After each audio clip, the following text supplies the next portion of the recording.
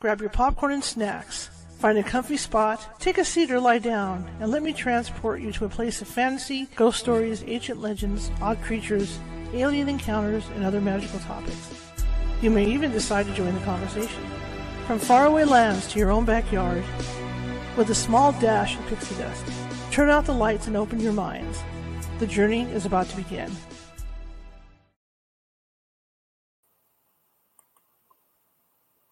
Hey everybody, how you doing? Welcome to California Haunts Radio.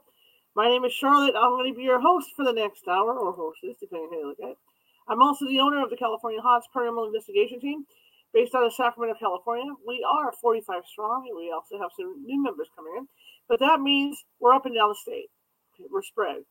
The only glitch with that is when people think of California, they think of us kind of like Hawaii. We've got beaches, we've got surfing, we got a good-looking surfer, the whole thing. But it's not all like that. Our lower west, not so much west coast, but starting San Francisco level on down, that's where you get a lot of these surfers and stuff. You get them up in Oregon and those places. Not Oregon, but Northern California. But it gets colder. The more you go north, it gets colder. So you don't see as much. But it is true, just the west coast part. The beaches are beautiful. However, there's other things in California. We've got a lot of farmland. We've got a lot of mountains. We've got a lot of desert. So, like I said, there's a lot of rural space out there. And like I said, it may take us a couple days to get out to you, but we will. And if that is the case, we have mediums on staff who could call you and talk to you about what may or may not be going on in your building or your house.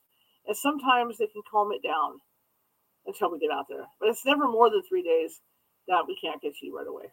All right. Sometimes we can do it by phone.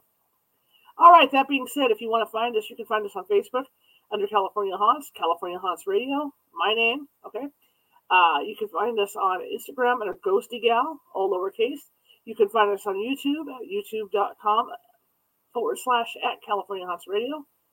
You can find us on Twitter under California Haunts. Remember all these things. You can find us on TikTok under California Haunts. You can find us on Twitch under Cal Haunts. So there's all kinds of places to find us, even on Patreon under California Haunts Paranormal Investigation. We also have a meetup where we announce a lot of our events. And one of those events is we're going to be doing nightly meditations. We're going to be we're starting a new thing. We're going to be doing one at 3 p.m. Pacific for the people that live back east, give them time to come home and get ready to do it. And we also do it at 7:45 in the evening. So that's going to be starting tomorrow. Does that sound like something you're interested in? Head on over to the California Haunts Paranormal Investigation Team meetup page and sign up. Okay? So, it's pretty cool. And that means all month we go 4 to 5 days in the week, 4 to 5 days a week doing meditations. So it's it's like a little club. I've only got 8 spots available over there. So holler on over to sign up. Okay. That being said, welcome. We are going out live tonight on Facebook. And that being said, if you haven't done so already, you like what you see in here tonight, please hit that follow button because we're always looking for followers. Also, if you can give me a thumbs up, show me some love, some hearts and things like that. And do comment in the chat room because what that does is it puts us up higher in the FYP to where the Facebook computer sees that and they move us out in front of more people. It works the same way with TikTok. Okay, it works the same way with YouTube. If you're over on YouTube and you haven't subscribed yet, please do that. We're 315 away from 1,000 subscribers. Real exciting times. Getting closer, inching ever closer to that 1,000 number. So if you like what you hear and see tonight, check that out. Sign up over there. There is over 761 videos in the YouTube right now. And with those videos, they get confusing to look at because there's like one big blob of videos. You have to do a search and all that. What I've done is I've started to categorize them, so I'm putting them in different folders. If you're into UFOs, Larry was there. He's not there now. If you're into UFOs, then you'll find a folder for that. If you're into Nancy Mass, you'll find a folder for that. Hi there. Hi, we lost. Welcome to the wonderful world of electronics. Just as we were watching you do your introduction and our computer went down, we scrambled like heck to put up a backup computer, and voila, here we are. And here we are. It's good to have you back. It's a delight to be with you, Charlotte. We're honored and looking forward to discussing our lifelong research into a phenomenon that is bizarre, frightening, horrific, and utterly fascinating. At least we find it so. Yeah, it is bizarre. I mean, if anything out there scares me, this scares me. You're sitting there minding your own business watching TV, and that's it, right? There goes your arm. So tell me how you got into researching this. When we were in eighth grade, we purchased a cheap paperback book called Stranger Than Science by Frank Edwards. He was a newspaper journalist. And in that book, he had one chapter devoted to what was called at the time the Cinder Woman, Mary Hardy Reeser. And he described this fire fatality as being incredibly localized, quite mysterious, in which the lady burned herself up in a chair along with her body and a side table and left behind at the conclusion of the fire 1 foot, a few pieces of calcined vertebrae, and what was said at the time to be a shrunken head. A 170-pound woman had been reduced to a few pounds of ash and rubble, basically. We thought, could that possibly happen? And Right. As we went through high school and college, we talked to our teachers, our professors, and nobody had ever heard about this. So after we left the engineering profession in the early 70s, we went down to the Library of Congress, pulled up some rolls of microfilm for newspapers from back in the day to see if the local press in St. Petersburg, Florida had reported this story as fact or if Frank Edwards had made up the story to sell a couple paperback books. And what we discovered was that in the summer of 1951 in St. Petersburg, Florida, Mrs. Reeser not only had died in the way that Frank Edwards had described, but had done so to the absolute befuddlement and mystery of all the local investigators, the fire chiefs, the police department, the local morticians, the coroners. Everybody seemed to be completely bumfuddled by how a woman could burn herself so thoroughly, so completely, in an isolated environment where surrounding combustibles in her apartment, stacks of newspaper, bed linen, and so on, did not suffer the anticipated severe burn and charring that everyone thought had to be present in order to consume a body to this extent. Right. I had heard that. Oh, we got a feedback issue. Can you turn your speaker down a little bit over there? Testing 1, 2, 3. Yeah, because I can hear an echo on me. I figure out why. Hang on. Let's see if I can figure out why there's an echo. Okay. Let me see here. Do I have this switched off? Oh, okay. Yeah, no, looks like it looks like the electrons at both our ends are having a field day with themselves tonight. It's one of those days. Yeah. I'll just keep my question short. I had heard that, and I know it's all speculation, about what causes this. But I had read somewhere that sometimes they think alcohol might be a factor of this, and also a coffee creamer, like coffee mate.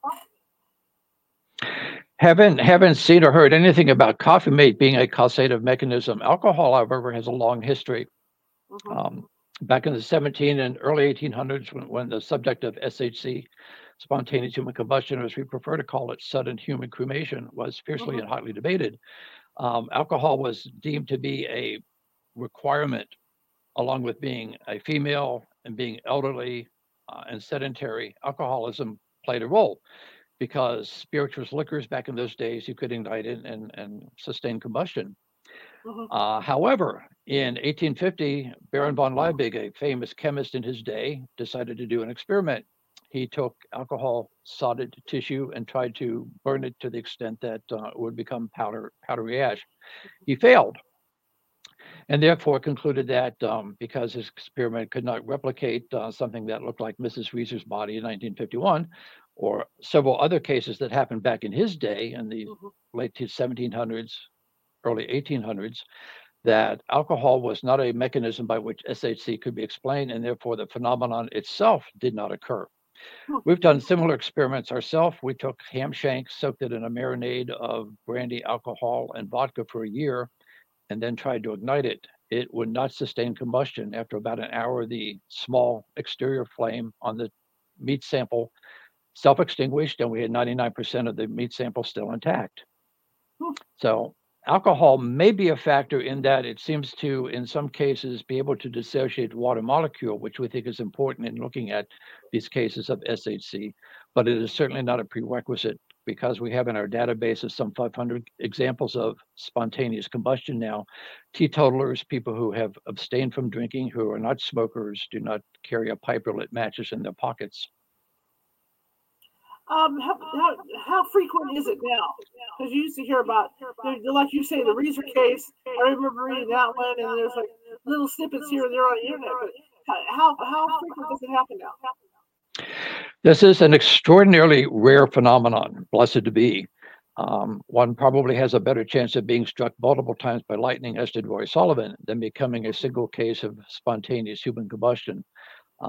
That said, doesn't mean that it's impossible. The Reeser case is what got us interested in the subject. And then in 1975, we got tipped off to a case that sounded like Mrs. Reeser that happened here in our home state of Pennsylvania. The victim in question was Dr. John Irving Bentley. We started making phone calls to the person who first discovered the alleged SHC of Dr. Bentley, spoke to the deputy coroner, the undertaker, Richard Lindholm, several of the firemen involved, and then we got the photographs of Dr. Bentley. And when we got that photograph, if you don't have it, we'll hold this up. There you can see. This is Dr. Bentley. Wow. His scene of incineration in his bathroom in 1966 in Coudersport, Pennsylvania, which is northern Pennsylvania. Dr. Bentley became, in our view, the poster child for what history has called spontaneous human combustion. And as we said, in the classic cases like his, what we prefer to rename as sudden human cremation. Dr. Bentley, on the evening of December 4, 1966, was apparently in fine health. He was semi-invalidic. He used an aluminum walker to locomote through his two-room apartment, but mentally acute, astute, liked to argue with the local townsfolk who visited him every day to look and make sure that he was in good health and good spirits. The following morning, December 5, a Monday morning, Don Gosnell was a meter reader for the local gas company, walked into Dr. Bentley's home to read the gas meter in the basement. En route to the basement, Don Gosnell noticed that there was an odd, wispy smoke in the hallway and an aroma that he couldn't distinguish, but noticed it tasted sweet. Mr. Gosnell went down to the basement with Dr. Bentley's gas meter there, and as he turned around to go back upstairs, his flashlight hit a pile of something on the earthen floor. Being curious, Mr. Gosnell walked over and looked at what turned out to be a pile of ash on the earthen floor, about 14, 15 inches in diameter and about 5 inches in height. He kicked it with his work boot. Being a volunteer fireman, he wondered what had burned to create this little pile of ash. Looked overhead and saw above the pile of ash in the basement ceiling was a hole about 2.5 feet in diameter, and 3 of the oak beams that supported that floor had burned partially through, one almost completely through. On the perimeter of the hole, he noticed that there was a few cherry red embers still on the perimeter of that hole, and being a volunteer fireman, he wondered why he and his fellow firefighters had not gotten a call overnight to come to Bentley's home and put out a fire. At that point, he went back upstairs and made sure that Dr. Bentley was in good health that morning, knocked on the good doctor's door, got no response, stuck his head inside the doorway and around the corner and looked into the bathroom and saw what he thought at first was a mannequin leg on the bathroom floor. When Mr. Gosnell stooped to take a closer look, he realized, oh my God, this isn't a mannequin, this is a human leg. And what I just kicked in the basement had to be the ashes of Dr. Bentley himself. Ran out of the house down the street in Coudersport into his work office and yelled the understatement of 1966, Dr. Bentley's burned up. Indeed, Dr. Bentley had, but in a way that made no sense to the local firefighters, and to this day makes no sense to any fire official to whom we have showed this photograph and discussed the details of the scene. The fire obviously was intensely localized, confined almost wholly to Dr. Bentley's body itself, leaving behind one half of one leg, his legacy to the world, a patella, a kneecap bone in the basement, and his head lying on some water pipes below the floor in the bathroom. Everything else had burned to powder. One of our naysayers of SHC, Mark Benecki, a renowned forensic biologist, says that there are no cases known to medical science in which internal organs are burned more completely than the external parts of a body, ergo SHC cannot happen. Mm-hmm. Well, using that criteria, Dr. Bentley puts the lie to that criteria because he left behind no internal organs whatsoever. We stood at that scene where that photograph was taken. We're 6 feet in height. With our outstretched arm, we can touch the ceiling above the hole through which Dr. Bentley immolated. Not a scorch mark on the ceiling. The bathtub was painted with enamel paint. The paint directly above the hole through which Dr. Bentley's body burned did not blister. Dr. Bentley's aluminum walker should have melted at 1200 degrees Fahrenheit. It is clearly intact.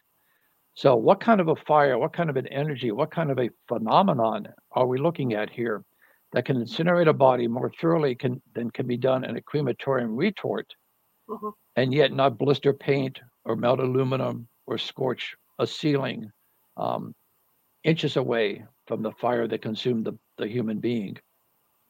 That's the big mystery that we spent most of our life now, more than 40 years, trying to investigate and document and explain. Well, I've had time to hang out at mortuaries, and I've seen bodies that have been cremated. And it takes a while. It's not an instantaneous thing. I mean, but what we're talking about with spontaneous, it's actually spontaneous. I mean, it just happens and that's it. So it's petrifying. Yeah, it is. You bring up cremation, and it's good to know the contrast between what fire science technology can achieve in a retort versus what we're looking at in cases like Dr. Bentley and Mrs. Reeser and scores of other cases that we've identified and documented. A crematorium retort normally operates at 2400 degrees Fahrenheit for 60 to 90 minutes. And then the retort temperature is lowered to 1800 degrees for another hour to an hour and a half. The most difficult cadavers to burn up at a crematorium are the ones that are overweight, crematorium operators tell us. So that raises the problem. Many deniers, naysayers of SHC say that these people burn up on their own body fat. The wick effect is what they call it, where the body becomes an inverted candle, the clothing of the victim becomes the wick, and over a long period of time, many, many hours at low temperature, the body supposedly slowly burns itself to dust and powder. If that were the case, every crematorium owner that we have spoken to, every crematory owner in the world would not be spending $50,000 to $100,000 on a retort, on filters, on fuel oil or natural gas to cremate a body. They would simply lay the cadaver on a slab in the mortuary, put a lit cigarette on it, walk away, have a nice leisurely lunch, come back an hour or so later and say, look, pile of powder, brush it into the crematorium urn and give it to the next of kin. What is raked out of a crematorium retort is not dust and powder, but bone fragments, which are then put in a cremulator and ground to the proverbial powder and dust that is given to the next of kin. So knowing what's involved in cremation science, contrast that to Dr. Bentley and Mrs. Reeser and many other cases that we can discuss with you and your listeners tonight, just belies common sense and raises so many profound questions about the phenomenon that we're discussing with you this evening. Well, that's the other thing. When there's cremations involved, I mean, they put them in the cardboard boxing to shove them in there to cremate them. The box burns up. And then with these things, nothing around them burns up. That's what's creepy about it. Adding to the creepy factor, we have 3 cases in our database in which clothing is said to have survived the body itself burning to what looks like white ashen wood twigs that would have burned up in a fireplace. Now, how can a body, which is mostly water, 70 to 75% water, burn itself to powder inside clothing that itself doesn't ignite? Well, that's what makes it so creepy. And the temperature, the temperature that the body has to be at, even for with cremation to burn. I mean, this has to be like 10 to 20 times more hot. Compounding that, crematorium operators have to invest in filtration systems because burning flesh normally is not a very pleasant odor. No. Many firemen who responded to fire fatalities have told us this. And yet in the Reeser case with Dr. Bentley as well, the first responders, the people who discover these amazing fire scenes, tell us that there's usually a sweet, redolent perfume-like aroma at the fire scene, or in some cases, no odor at all. But never have they told us that they encountered the characteristic noxious stench of normally burned human flesh. That's another mystery and a problem and a conundrum for these combustion enigmas. Well, I can vouch, for the smell of burning human flesh because I was a crime beat reporter for 5 years.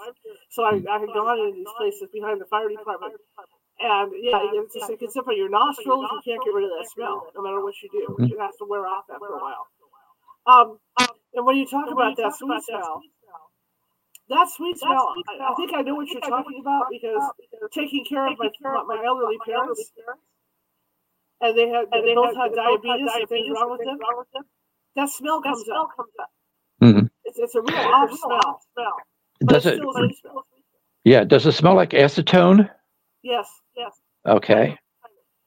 There's a professor in England, Brian Fort, who postulates a very imaginative theory, and we give him credit for this, that a large amount of acetone formed in a human body might be the causative mechanism to explain Dr. Bentley and Mary Reeser and other cases like them.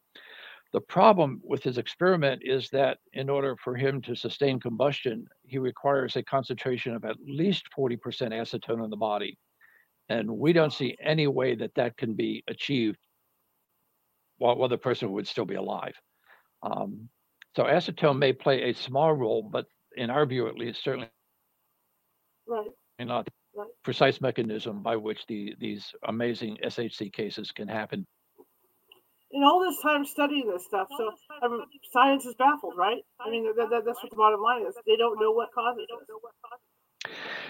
Not only to our knowledge do they not know what causes it, they're not even wanting to look at the evidence that we have pulled together.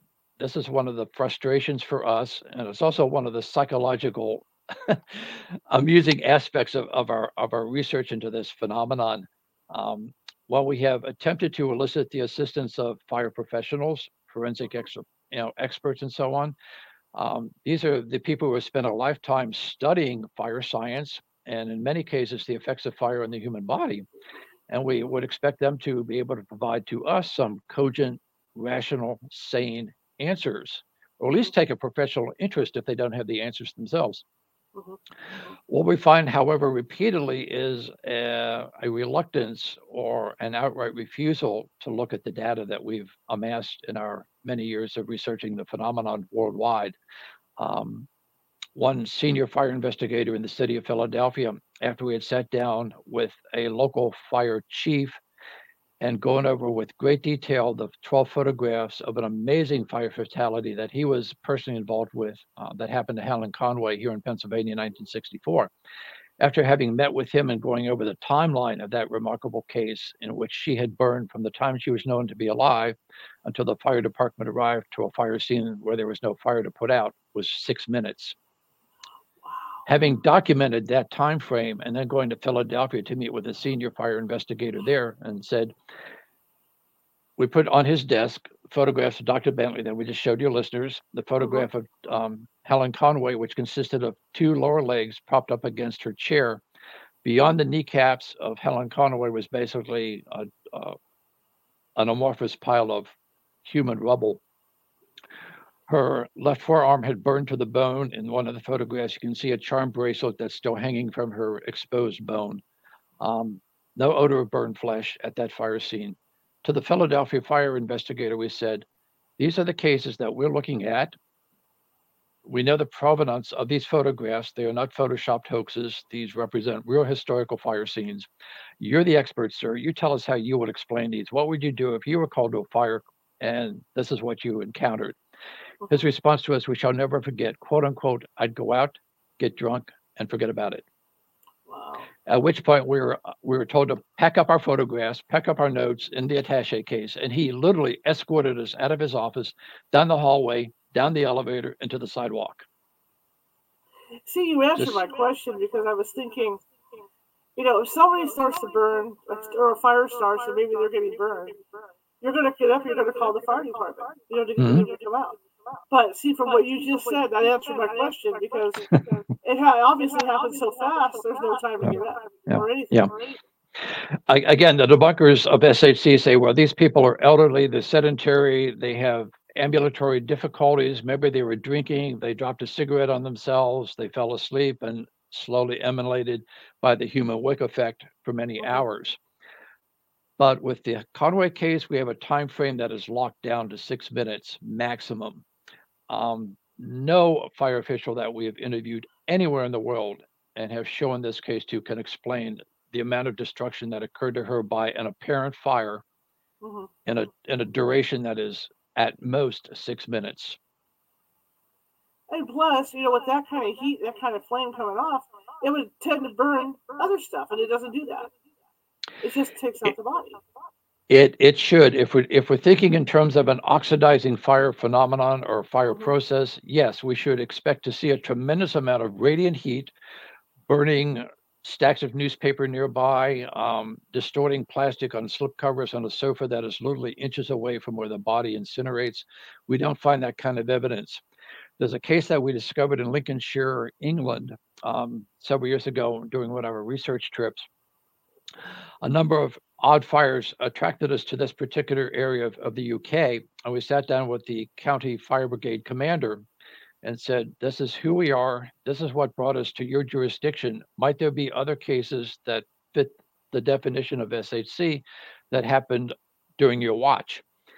And Senton's first thought was, nope, I don't recall anything. But then he got really pensive, and we could see the mental gears churning around, and he sat back up and said, Larry, now that I thought about it a little more, a couple of years ago, we did have this fire that seems to fit everything that you're looking for. It happened to a hermit who was living in a tinderbox of an environment, had oil-soaked newspaper as window glass in his home. This neighbor said that he had not been seen for a couple of days, so they called the fire department, the police department, and said, find him. We haven't seen him. Maybe something happened inside. Maybe he died inside his house. The officials walked in, walked out, said he's not here. The neighbor said he's got to be there because we've not seen him outdoors for 2 days. Fire officials went back in the house and finally realized that between the stacks of newspapers that were piled up in the old man's home was a pile of ash on the floor between those stacks of newspapers. And they had literally been walking through the remnants of the old hermit's body. So a human body was capable of incinerating itself to powder between stacks of newspaper that themselves did not ignite. This just belies everything that should happen in a fatal fire scene and makes our research both intriguing and fascinating and also problematic. That is, it doesn't make any sense. None of it makes any sense that this should be happening.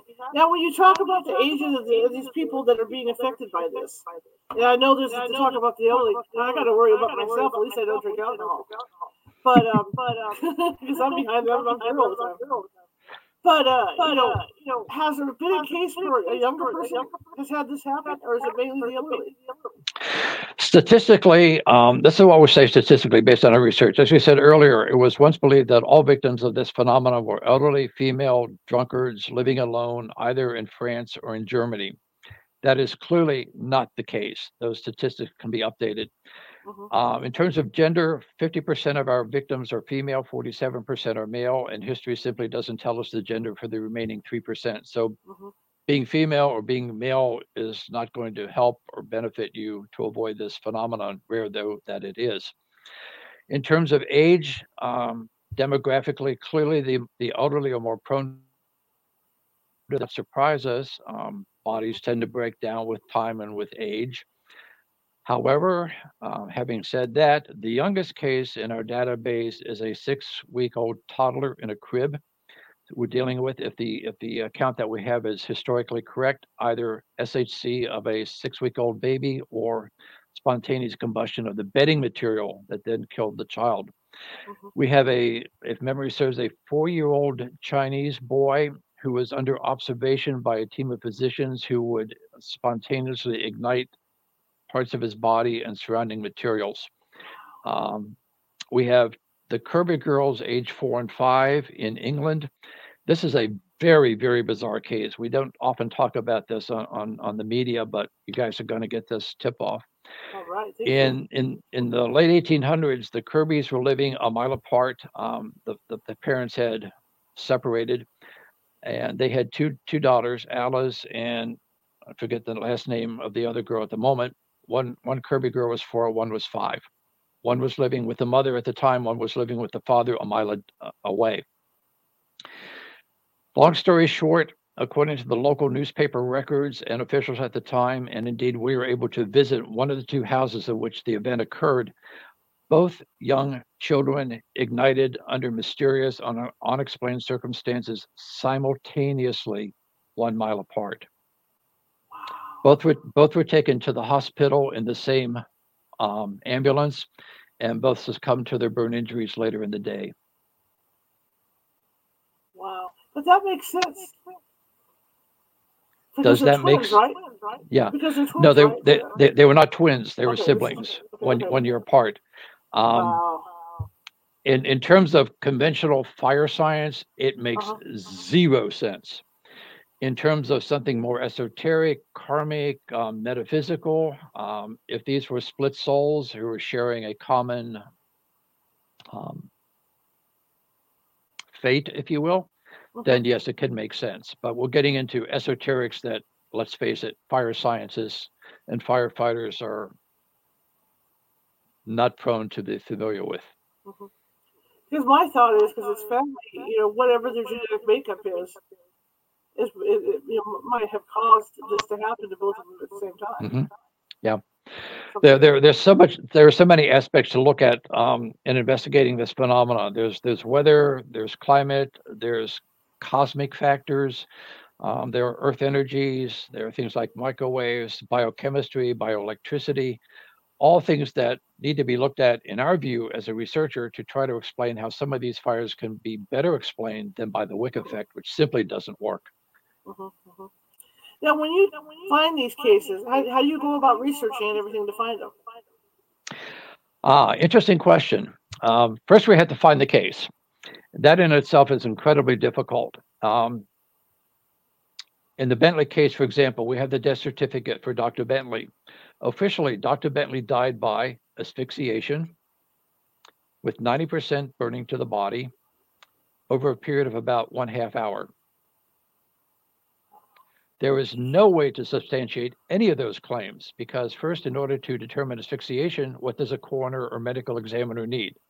Needs esophagus, trachea, or lungs. None of those things existed at the Bentley fire scene. As far as duration, nobody knows. As far as 90% burning of the body, as the deputy coroner, John Deck, told us as we sat down with him to discuss his involvement in the case, he finally concluded that it was more like 99% burning of the body. But if the only thing that we had was a newspaper clip from Dr. Bentley's front page obit in 1966 that said his body was charred and the death certificate said death by asphyxiation, we would think it's a normal fire fatality, dropped cigarette probably, and no mystery, nothing to investigate. Only when we got the photograph, and it was not easy to obtain, we were fortunate to get it from the photographer, could we ascertain the correct details and the true nature of Dr. Bentley's amazing, baffling burning. When we hear about a fire that has hints of something unusual about it, we'll call the local fire department. Oftentimes we get, it can be explained conventionally. That's fine. We put that case aside. Another case that comes to mind happened in 1986 in upstate New York to George Mott, a retired firefighter. We got wind of the case from a local resident who was a colleague of ours up in that part of the country. He said, Larry, here's a case I just heard about up here in the local news that might be of interest to you. We made some phone calls. It proved to be incredibly of interest to us. Our first call was to the local emergency fire director, Tony Moret. Tony said, I know about your work, Larry. We've got one that's going to be really of interest to you. Come on and help us because I can't figure this one out. We made 2 trips to upstate New York to investigate the case of George Mott, retired firefighter. Long story short, burned himself to his bed through the flooring below the bed to a pile of powder in the crawl space below, leaving behind on the bed half of one leg, and at the other end of the mattress, a head that was said by the local firefighters who knew him that had shrunken in size. So we have parallels again with Dr. Bentley and with Mary Reeser. Again, we were at that fire scene. We could stand in George Mott's bedroom and touch the ceiling with our upraised hand. The ceiling was wallpapered, not a scorch mark on the ceiling. This fire was contained to George Mott, and in our view, as in the other cases that we've shared with you so far in detail with Bentley and Mott and Reeser, he burned down through his bed. He did not burn up, he burned down. Again, no odor of burned flesh at the environment, an incredibly complex fire scene. Plastic objects throughout Mr. Mott's tinderbox of a home, but roughly 20 by 40 feet in size, had melted in the living room, in the kitchen, in the bathroom. Again, which makes no sense, logically makes no sense to a firefighter, but this is what evidence was presented to us as an investigator. We had the privilege of speaking to Mr. Mott's family. They looked at our research, they looked at the evidence, they spoke with the local investigators up there, and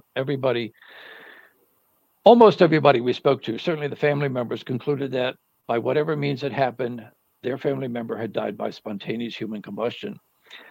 So complete was the incineration that when we sat down with the coroner, he told us that with the exception of the leg, everything that was shoveled out of the crawl space below, and including his head, could be put in a shoebox.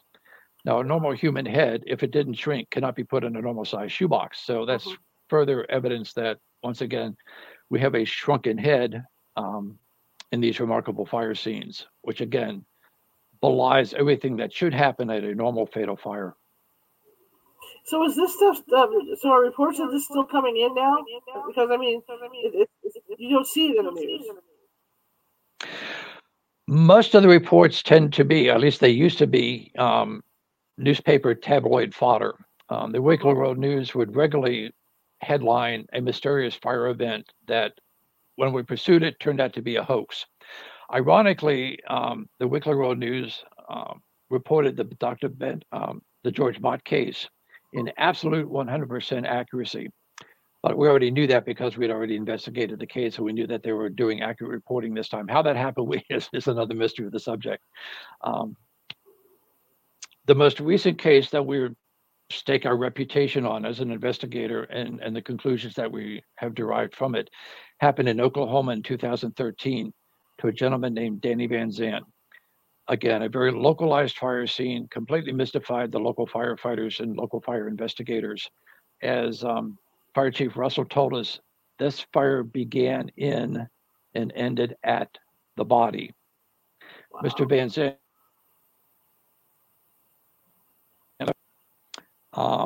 his upper torso from the shoulders up to the head, and not much else. Left behind his heart that had burned through the floor, but the other internal organs had disappeared.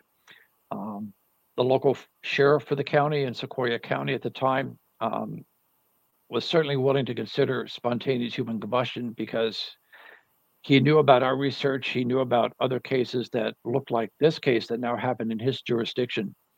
Not surprisingly, the sheriff took a lot of grief online, a lot of criticism, a lot of rebuking.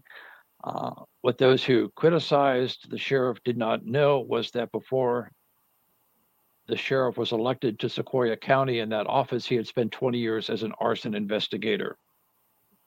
So the sheriff knew what to expect at a conventional fatal fire scene. And the fire scene that he encountered with Danny Van Zandt was by any means quite unconventional. And he was willing, as we said, to consider SHC as a viable explanation. Now, when you look at these files, because you've gone over the things about the alcohol and all that, what do you see that might be the same factor happening in all the cases, or is there nothing? If there was a common factor to most of the cases that we've been able to document, both personally and through archival research that goes back hundreds of years, it either has not been recorded or it has eluded our ability to identify it. We have been unable to find any commonality to these hundreds of cases other than that they involve a human being. As we said, most are elderly, but they can be very young. Some are drunkards, as with Danny. Well, I'm not going to say Danny Van Zandt was a drunkard, but he consumed a tremendous amount of alcohol. We were told about 30 cans of beer a day, which is beyond our comprehension. Wow. But it's amazing. But others are teetotalers. Some are smokers, others are not. So there's some are overweight, some are thin, some are active, some are sedentary. We don't see a common factor, which makes our research all the more difficult. One of our critics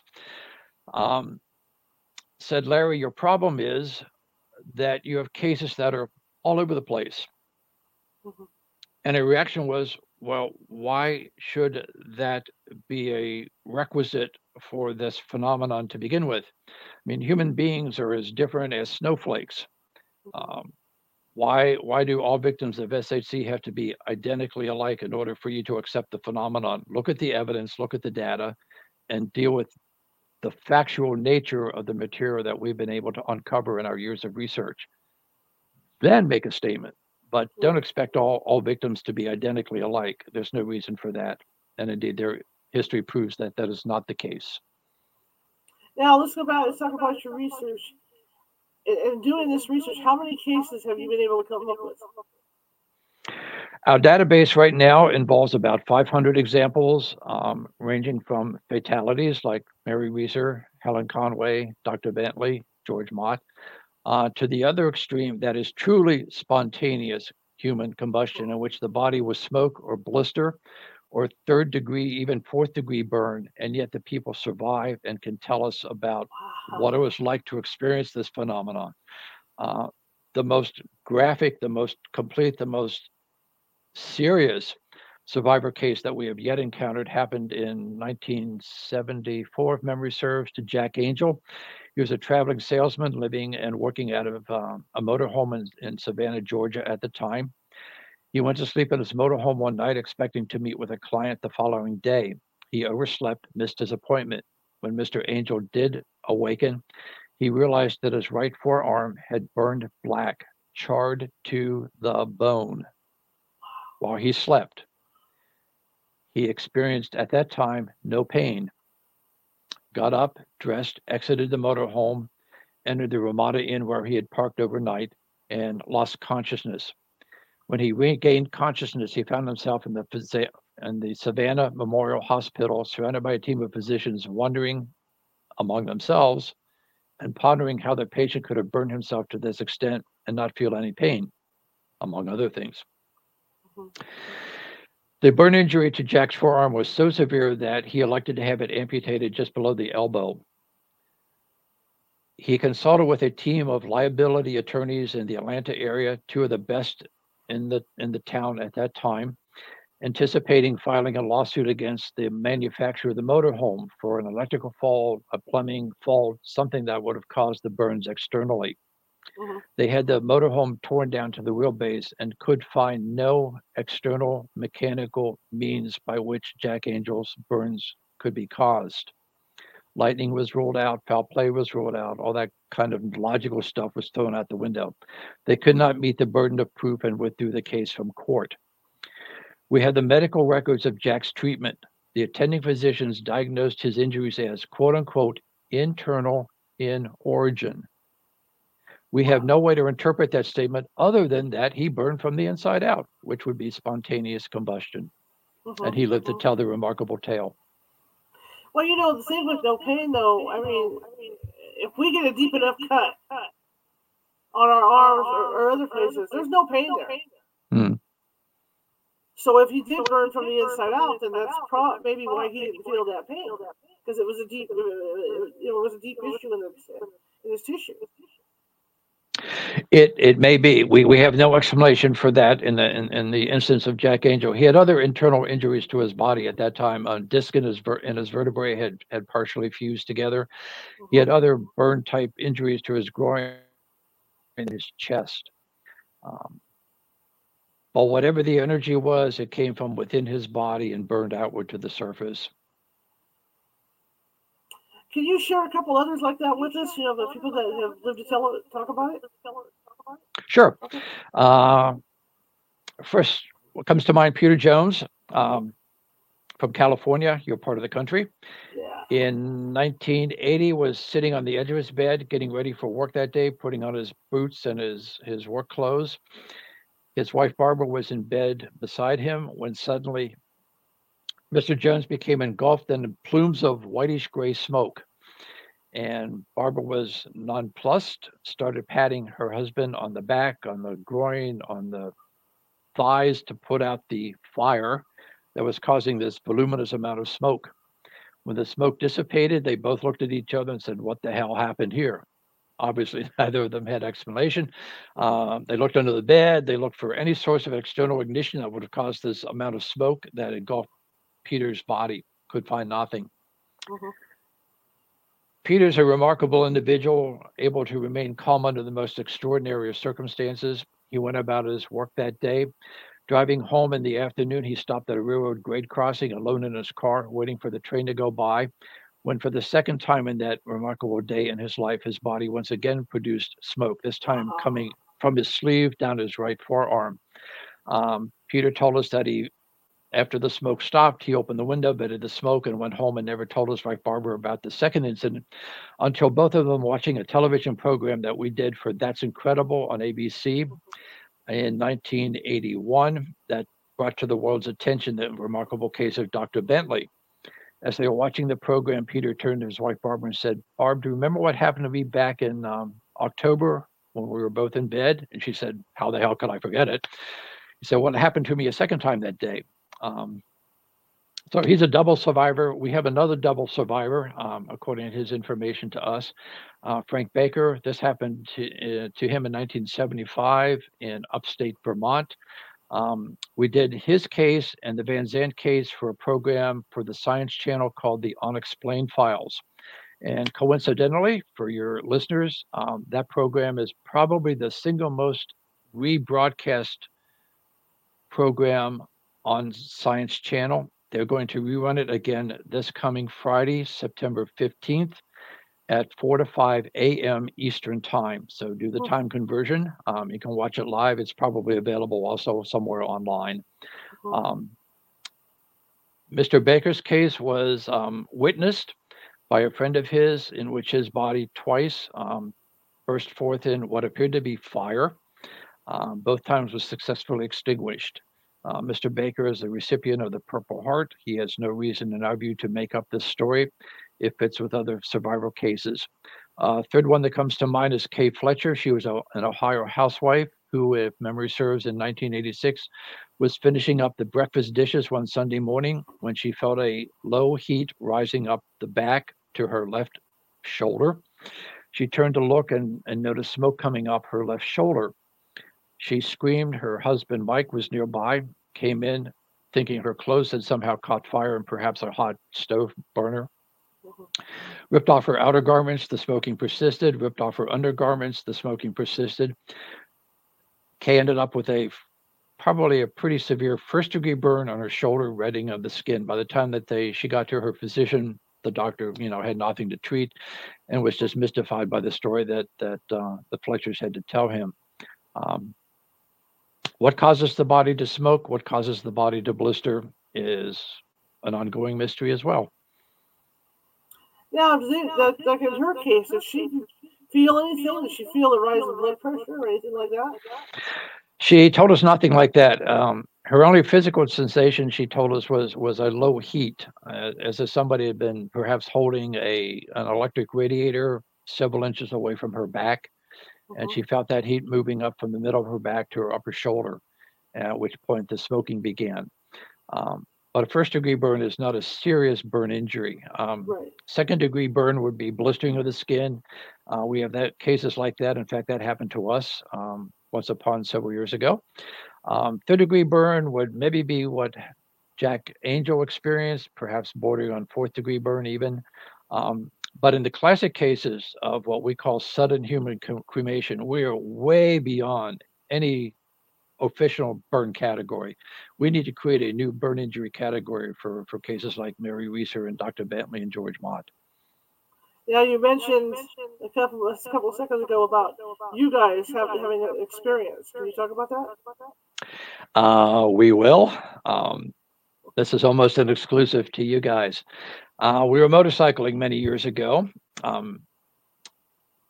Ended the day, got off the bike, parked it, went in, and went to suck our body in a tub and looked down, and we saw two $half sized blisters on the back of our forearms, filled with moisture, filled with liquid, very puffy, very spongy. We had not. It looked as though someone had laid a hot pipe across our forearms, just above the wrist. No pain, no contact with any kind of an external nearby heat agent. So, SHC. Yeah, interesting. It's fascinating. To hear these stories about these people that's happened to and survived. Because you're so used to seeing the stories of the people that don't survive. Right, and this is a part of the research that the debunkers, the naysayers, our critics really don't want to address, other than to say, well, these people simply are making up these stories for whatever purpose they would have in mind. Many of the stories we have not. Well, before the book came out, we did not publicize the survivors' stories. We kept this information very confidential, so that if somebody made up something, we would probably be able to identify this as something based on a previous story that had been out in the public. There's a common factor to so many of these cases. The witness cases usually involve the victim being enveloped in a bright electric blue colored light, which again belies normal oxidation type fire phenomena, indicating either an energy other than burning carbon or a very high temperature oxidizing type of fire. We have a witness case that involves a professional firefighter and his crew. This comes from England, a suburb of London, Lambeth, where bystanders noticed a lurid glow in a tenement building. They alerted the fire department that responded within minutes. And what Fire Commander Stacy and his crew found was the body of Robert Bailey, a derelict, already dead, lying on a staircase in the tenement building. But from his abdomen was jetting a bright electric blue colored flame, jetting with force, said Jack Stacy to us, that required the application of the contents of several fire extinguishers into the gut of Mr. Bailey to extinguish that blaze. They looked for an external ignition source, could find none in the tenement building. Jack Stacy's conclusion to us as an eyewitness and a professional firefighter was that Mr. Bailey experienced spontaneous human combustion. Now, in your opinion, after doing all this research on this stuff, what do you think? I know we kind of talked about this earlier, but I'm talking your opinion, what do you think's going on here? What we think going on here is a bona fide, natural, physiological, human, and scientific mystery. It cannot be explained by the Wick effect, which leads us to posit all kinds of other possibilities that might explain some, but not all of these cases. As we said earlier, we do not believe there's a single causative mechanism that can explain the wide variety of the cases that we've been able to document throughout history that goes back hundreds, if not thousands of years. We look at biochemistry. We look at anything that could affect the hypothalamus in the body. That's the temperatures, basically the temperature's thermostat that would cause it to go into overdrive, so to speak. We have medical documentation of body temperatures reaching 147 degrees Fahrenheit 171 degrees Fahrenheit, and those people survived. This goes way beyond the Guinness Book of World Records for temperature survivor. We look at biochemistry, we look at bioelectricity. We think that many of these fires can be much better explained as an electrical phenomenon rather than an oxidizing type of combustion. We look at plasma, we look at ball lightning, we look at subatomic physics. We've investigated a possible geographic or geotelluric aspect to many of these fires. As we said what happened that took us to Lincolnshire to discover that case of the hermit who burned himself to powder between stacks of unburned newspaper was that many of the cases that we have in the United Kingdom and plotted them on a map, we found that more than 80% of anomalous fires that we've been able to identify in the UK can be connected by straight alignments, sometimes connecting perhaps as many as a dozen cases of unusual, inexplicable fires over a length of several hundred miles. So it seems to us that in some cases, being in the wrong place at the wrong time can lead to an inflammatory disaster, either to a person or to a person's property. That's incredible. And to think, like in the case of that gentleman, those two gentlemen with the wife, I mean, right there watching. Mm-hmm. It's crazy. Yeah. It goes way over the head to think about it. It does indeed. Which again brings up the psychology of this phenomena. Why people who have devoted their professional careers to fire science are so adverse to looking at this data that we've collected over the decades. When we went down to the National Fire Academy in Emmitsburg, Maryland, wrapping up our research before publication of Ablaze, we had the opportunity to meet with try to meet with the three senior instructors on duty that day, one of whom, when we tried to hand him photographs, said, "Yeah, I've heard about this, but I'm really not interested," and walked away. The second gentleman we approached literally, and we shall never forget this image. He spun on his heels and ran away from us down the hall. I don't want to see this. That incident attracted the attention of the gentleman who turned out to be the third instructor that day. He came over to us, looked at the photographs, and said, "We don't have a clue. Come into my office, sit down, and tell me everything you know," which we were happy to do. Not that we could tell him everything he knew at the time. There just wasn't time to do that. But to go from the extreme of, "I don't want to look at this, period," to, "I'm open because we don't have an understanding at all about how to explain this." It's just part of the psychology that has puzzled us, has baffled us, has perplexed us, and frankly has frustrated us.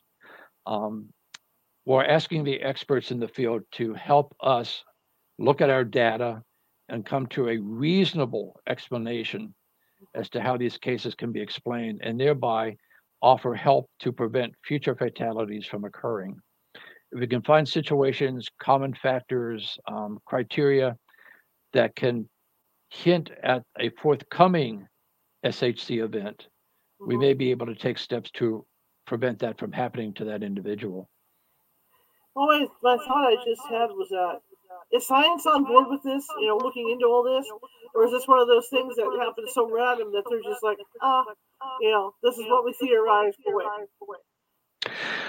Our experience has been that up to this point, science is not open to considering the evidence and the data. They are quite adverse to it.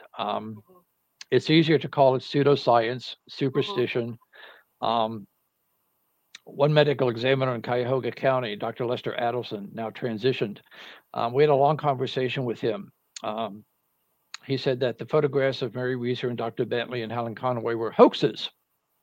We said, "On what basis do you determine these photographs to be hoaxes?" Because, as we said, we know the provenance of the photographs. We know who took the photographs. We know the circumstances under which these photographs were taken. Why do you call them hoaxes? His response: "Because bodies don't burn this way. Right. Therefore, these photographs can't exist as historical documents because they can't. It's impossible." We asked Dr. Adelson then, "Well, have you ever been to a scene of what history has called spontaneous human combustion, sudden human cremation?" No, he had not. But nonetheless, he can argue from authority that even though he's never investigated a case, he knows nothing about the history of the photographs that he looked at, he can still ascertain and determine categorically, unequivocally, that there's nothing here. It has to be a hoax because, as he said, bodies don't burn this way. Right. Well, bodies do burn this way. We are not making up the facts, unlike some of our critics who do. We're not photoshopping these images. These are real historical pieces of evidence that speak to something that is nonsensical, is outrageous, is problematic, is clearly a combustion conundrum, and yet it happens. So let's investigate. Let's learn something new by looking at the evidence of these remarkably rare and yet utterly fascinating cases of human incineration and survival. Now, knowing that you do this research, like you kind of described how you do the research. Do you have people coming to you that know the research you're doing, and they know of a case or something that you may not know of? Yeah, that is certainly one way that we learn about the cases. That's how we learned about the case of George Mott in upstate New York. A colleague of ours, Joe Zazinski, tipped us off to that case, for which we were very, very grateful. We are regarded around the world probably as the foremost advocate for spontaneous human combustion, which in the minds of many makes us the world's greatest fool. So we rely on people who know about our research and who take it seriously to contact us with leads, possibilities that need follow-up. On a recent program that we did, we got a connection from a lady, again in California, your neck of the country, who said she was a survivor of SHC. Oh, great. Okay, we need some more information. She provided us photographs that showed most of the epidermis on her body was covered with what we would characterize as second-degree burn. Our question follow-up to her was, have you ever heard of or did your attending physicians diagnose you as a case of Stevens-Johnson syndrome, or TENS, toxic epidermal necrolysis syndrome? And she said yes. Now, this is interesting because Stevens-Johnson syndrome is a recognized medical condition in which certain people's bodies have a burn reaction to certain drug medication. So mainstream medicine will recognize SHC, but under a different terminology, TENS or Stevens-Johnson syndrome. So this lady in California was a survivor, we believe, and in this case, medicine has been able to provide her an acceptable label for her condition. But why her body and the bodies of a few other individuals have this incredible burn-like response to a specific medication is still, to our knowledge, a medical mystery. Should people be worried about this happening to them? Should we be worried personally? Yeah. Should we be stressed out over this? Oh, in general, no. As I said, this is extraordinarily rare. Having said that, we will also add that we know there are cases that we have not yet been able to identify and document. So it's not as rare as statistics would suggest, but nonetheless, given that we've been able to identify only about 500 cases now that span thousands of years, given how many people have been alive in that time, divided into 500, the odds are infinitesimally small. So not much to worry about. But again, every once in a while, somebody hits the Powerball lottery, don't they? Yes. So you mentioned that case in 2013. Has there been anything recent? That's what I'm wondering, because it seems like you don't hear the reports of these things hardly anymore. Yeah, that's because mainstream medicine, mainstream media has pretty much bought the explanation that these people burn up in their own body fat over long periods of time at low temperature, and nothing here to see. As we said, the most recent case that we've had the privilege to get involved with and look at in detail was from 2013. We are very cautious, or we try to be very cautious. We want our research to be credible. So we're not making up facts, of which we've been accused. We're not mystery mongering, of which we've been accused. If there's a case that comes to our attention, we will travel the country, we will travel the world to document it if need be, if it shows promise. But we're not wanting to speculate without good, solid research and factual data. Better let the case open. The case from Lambert, London was an open verdict. We have no problem with open verdict cases. That's honest. Just don't do what was done with Dr. Bentley and say that he died by asphyxiation, because that's not truthful. So what do you say to people out there that are fascinated by this and want to start researching it? Look us up on the internet. Give us a phone call. Look at the research that we've done. If you find cases that parallel what we have done and documented, please get in touch with us. The more information, the more data that all of us have, the closer will be the time and the opportunity to understand better how these events happen, and perhaps, as we said earlier, be able to prevent them from happening in the future. Lots of people are looking at UFOs or UAPs. Lots of people are roaming the woods looking at cryptids. Not too many people, to our knowledge, are delving into fire phenomena, into pyrophenomena. So this is a niche that we've kind of happenstance carved out for ourselves. It's been a fascinating excursion, lots of adventure. It's been fun to look at some of these cases, to deal with the psychology of some of the witnesses or the naysayers. All we ask is that people be honest with us, be honest with the data, look at the evidence as it presents itself, and go on from there. And for people that pick up your book or buy your book, how many cases do you have in that book that they can see? Let's see. Ablaze was published in 1995. It probably contains about 350 to 400 cases. Again, some are in great detail. We devote a full chapter to Mary Reeser, a full chapter to Dr. Bentley, a full chapter to Helen Conway, a full chapter to George Mott. Other cases may be simply a paragraph or a few sentences. Back in the 17 and early 1800s, in most cases, the fires were not given great attention and detail. We do have one case from the 1820s, happened again in England. The victim was Jane Lappiter. Dr. Newell took a personal and professional interest in that case, and we have we found the original documentation in an obscure medical text from the Midlands in England. Dr. Newell devoted 2 full pages to describing in great detail what was witnessed at the fire scene of Jane Lappiter. That stands out as the most documented, detailed case that we recall having discovered until we found out about Dr. Bentley's death in 1975. If we had more information about the cases from these old cases, we maybe would be much better able to explain and solve the mystery that underlies this entire phenomenon. Absolutely. Larry, it's always great to have you on. I appreciate you coming on. I would love to have you on again in the future. It's always fascinating. It's a fascinating subject. You treat it well. You honor us with your interest and attention and perspicacity. Happy to do it a third time with you. Thank you, Charlotte. Absolutely. All right. You have a great rest of your evening, sir. Thank you. Likewise. Blessings. Good night. All right, bye-bye. Good night. Okay. It's always so fascinating to have him on. I mean, the stuff terrifies me. And I know a lot of my friends think that too.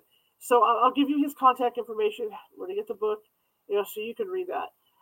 Tomorrow, it's going to be a little different. We're going to be going on at 7:30 p.m. Pacific to accommodate our guest who's getting off work and should be home by 7 p.m. I'll give her a cool down.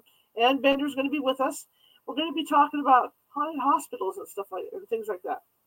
When I was taking care of my mother at Kaiser North over here, my brother kind of led on that I was the ghost hunter. And one day I happened to walk in there to see my mom, and about 8 nurses cornered me and were telling me about that section where they keep on. I'm not going to name it on the air because obviously it's the hospital. but there's a certain section where where it's easier for them to house the senior citizens with Alzheimer's and things like that. And it's very actively haunted. And it's one of these deals where there's one particular room where the buzzer will go off to get the nurse's attention, and there's nobody in the room. But there's a story that goes behind it. So Ann and I are going to be talking about that stuff. She actually was on, I believe, Haunted Hospitals. I think that's what the show is called, Haunted Hospitals. And so she did the sit on there talking about it because she is a medical worker. I think she's an X-ray tech. And so if I'm wrong, she'll yell at me wrong. But, it's going to be interesting to talk with her about that. Anyway, thank you all for coming tonight. I really appreciate it. Got a little bit of a late start, but that's okay. It's all good. Normal stuff. Tech. All right. If you like the show, share it with 5 people. If you hated the show, share it with 5 of your enemies. We're just looking at getting people to watch the show, You might be in the house with somebody and you're saying, hey, come on over here. There's this little show we like, that I like to watch. Just get you into it. The next thing you know, there's 10 people watching me. I don't know. I know people watch me over dinner. They put me on their big screen TVs. That's kind of cool. In fact, I was flipping through channels one day, and I forgot that I had my phone set to show on the TV, and sure enough, I popped up, and I was like, turned everything off. That's just how I am. But I want to thank you all, and again, we'll be on the air at 7:30 p.m. Pacific tomorrow with Medium and Bender. In the meantime, let me give you Larry's contact information and all that stuff. And hopefully he'll come back on for us because that is fascinating. So here we go. Okay, the website is parascience.com, all lowercase.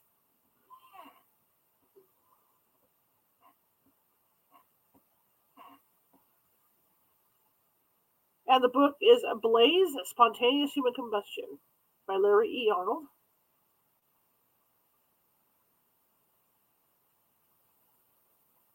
And that's available at Amazon or from his website. You can get the book. Anyway, thank you all for coming tonight. I really appreciate it. And hope to see you all here tomorrow. And I'm putting out some TikTok stuff as well. Some material for that the next couple of days. So you guys check us out on TikTok. I know people are afraid of TikTok, but it's not as bad as people think it is. So if you haven't checked TikTok out, go check TikTok out. It's pretty cool. And join my TikTok. California Haunts TikTok, because we can do subscriptions now, and that's what makes it kind of cool as well. We can do subscriptions now, and so I call you guys my Boo Crew, and that's what I'm calling it. And there's prizes involved with that. You hit certain milestones for subscriptions. I'm going to offer prizes. We'll have drawings and things like that. So it's going to get fun. Karen Clark and I are going to be doing a lot more over there, and building up this presence and just chipping away at it. All right. Well, that being said, check out the meetup if you guys want to meditate. It's really relaxing for your systems to meditate. You might be having financial problems. You might be having marital problems or whatever. Love or any kind of love problems.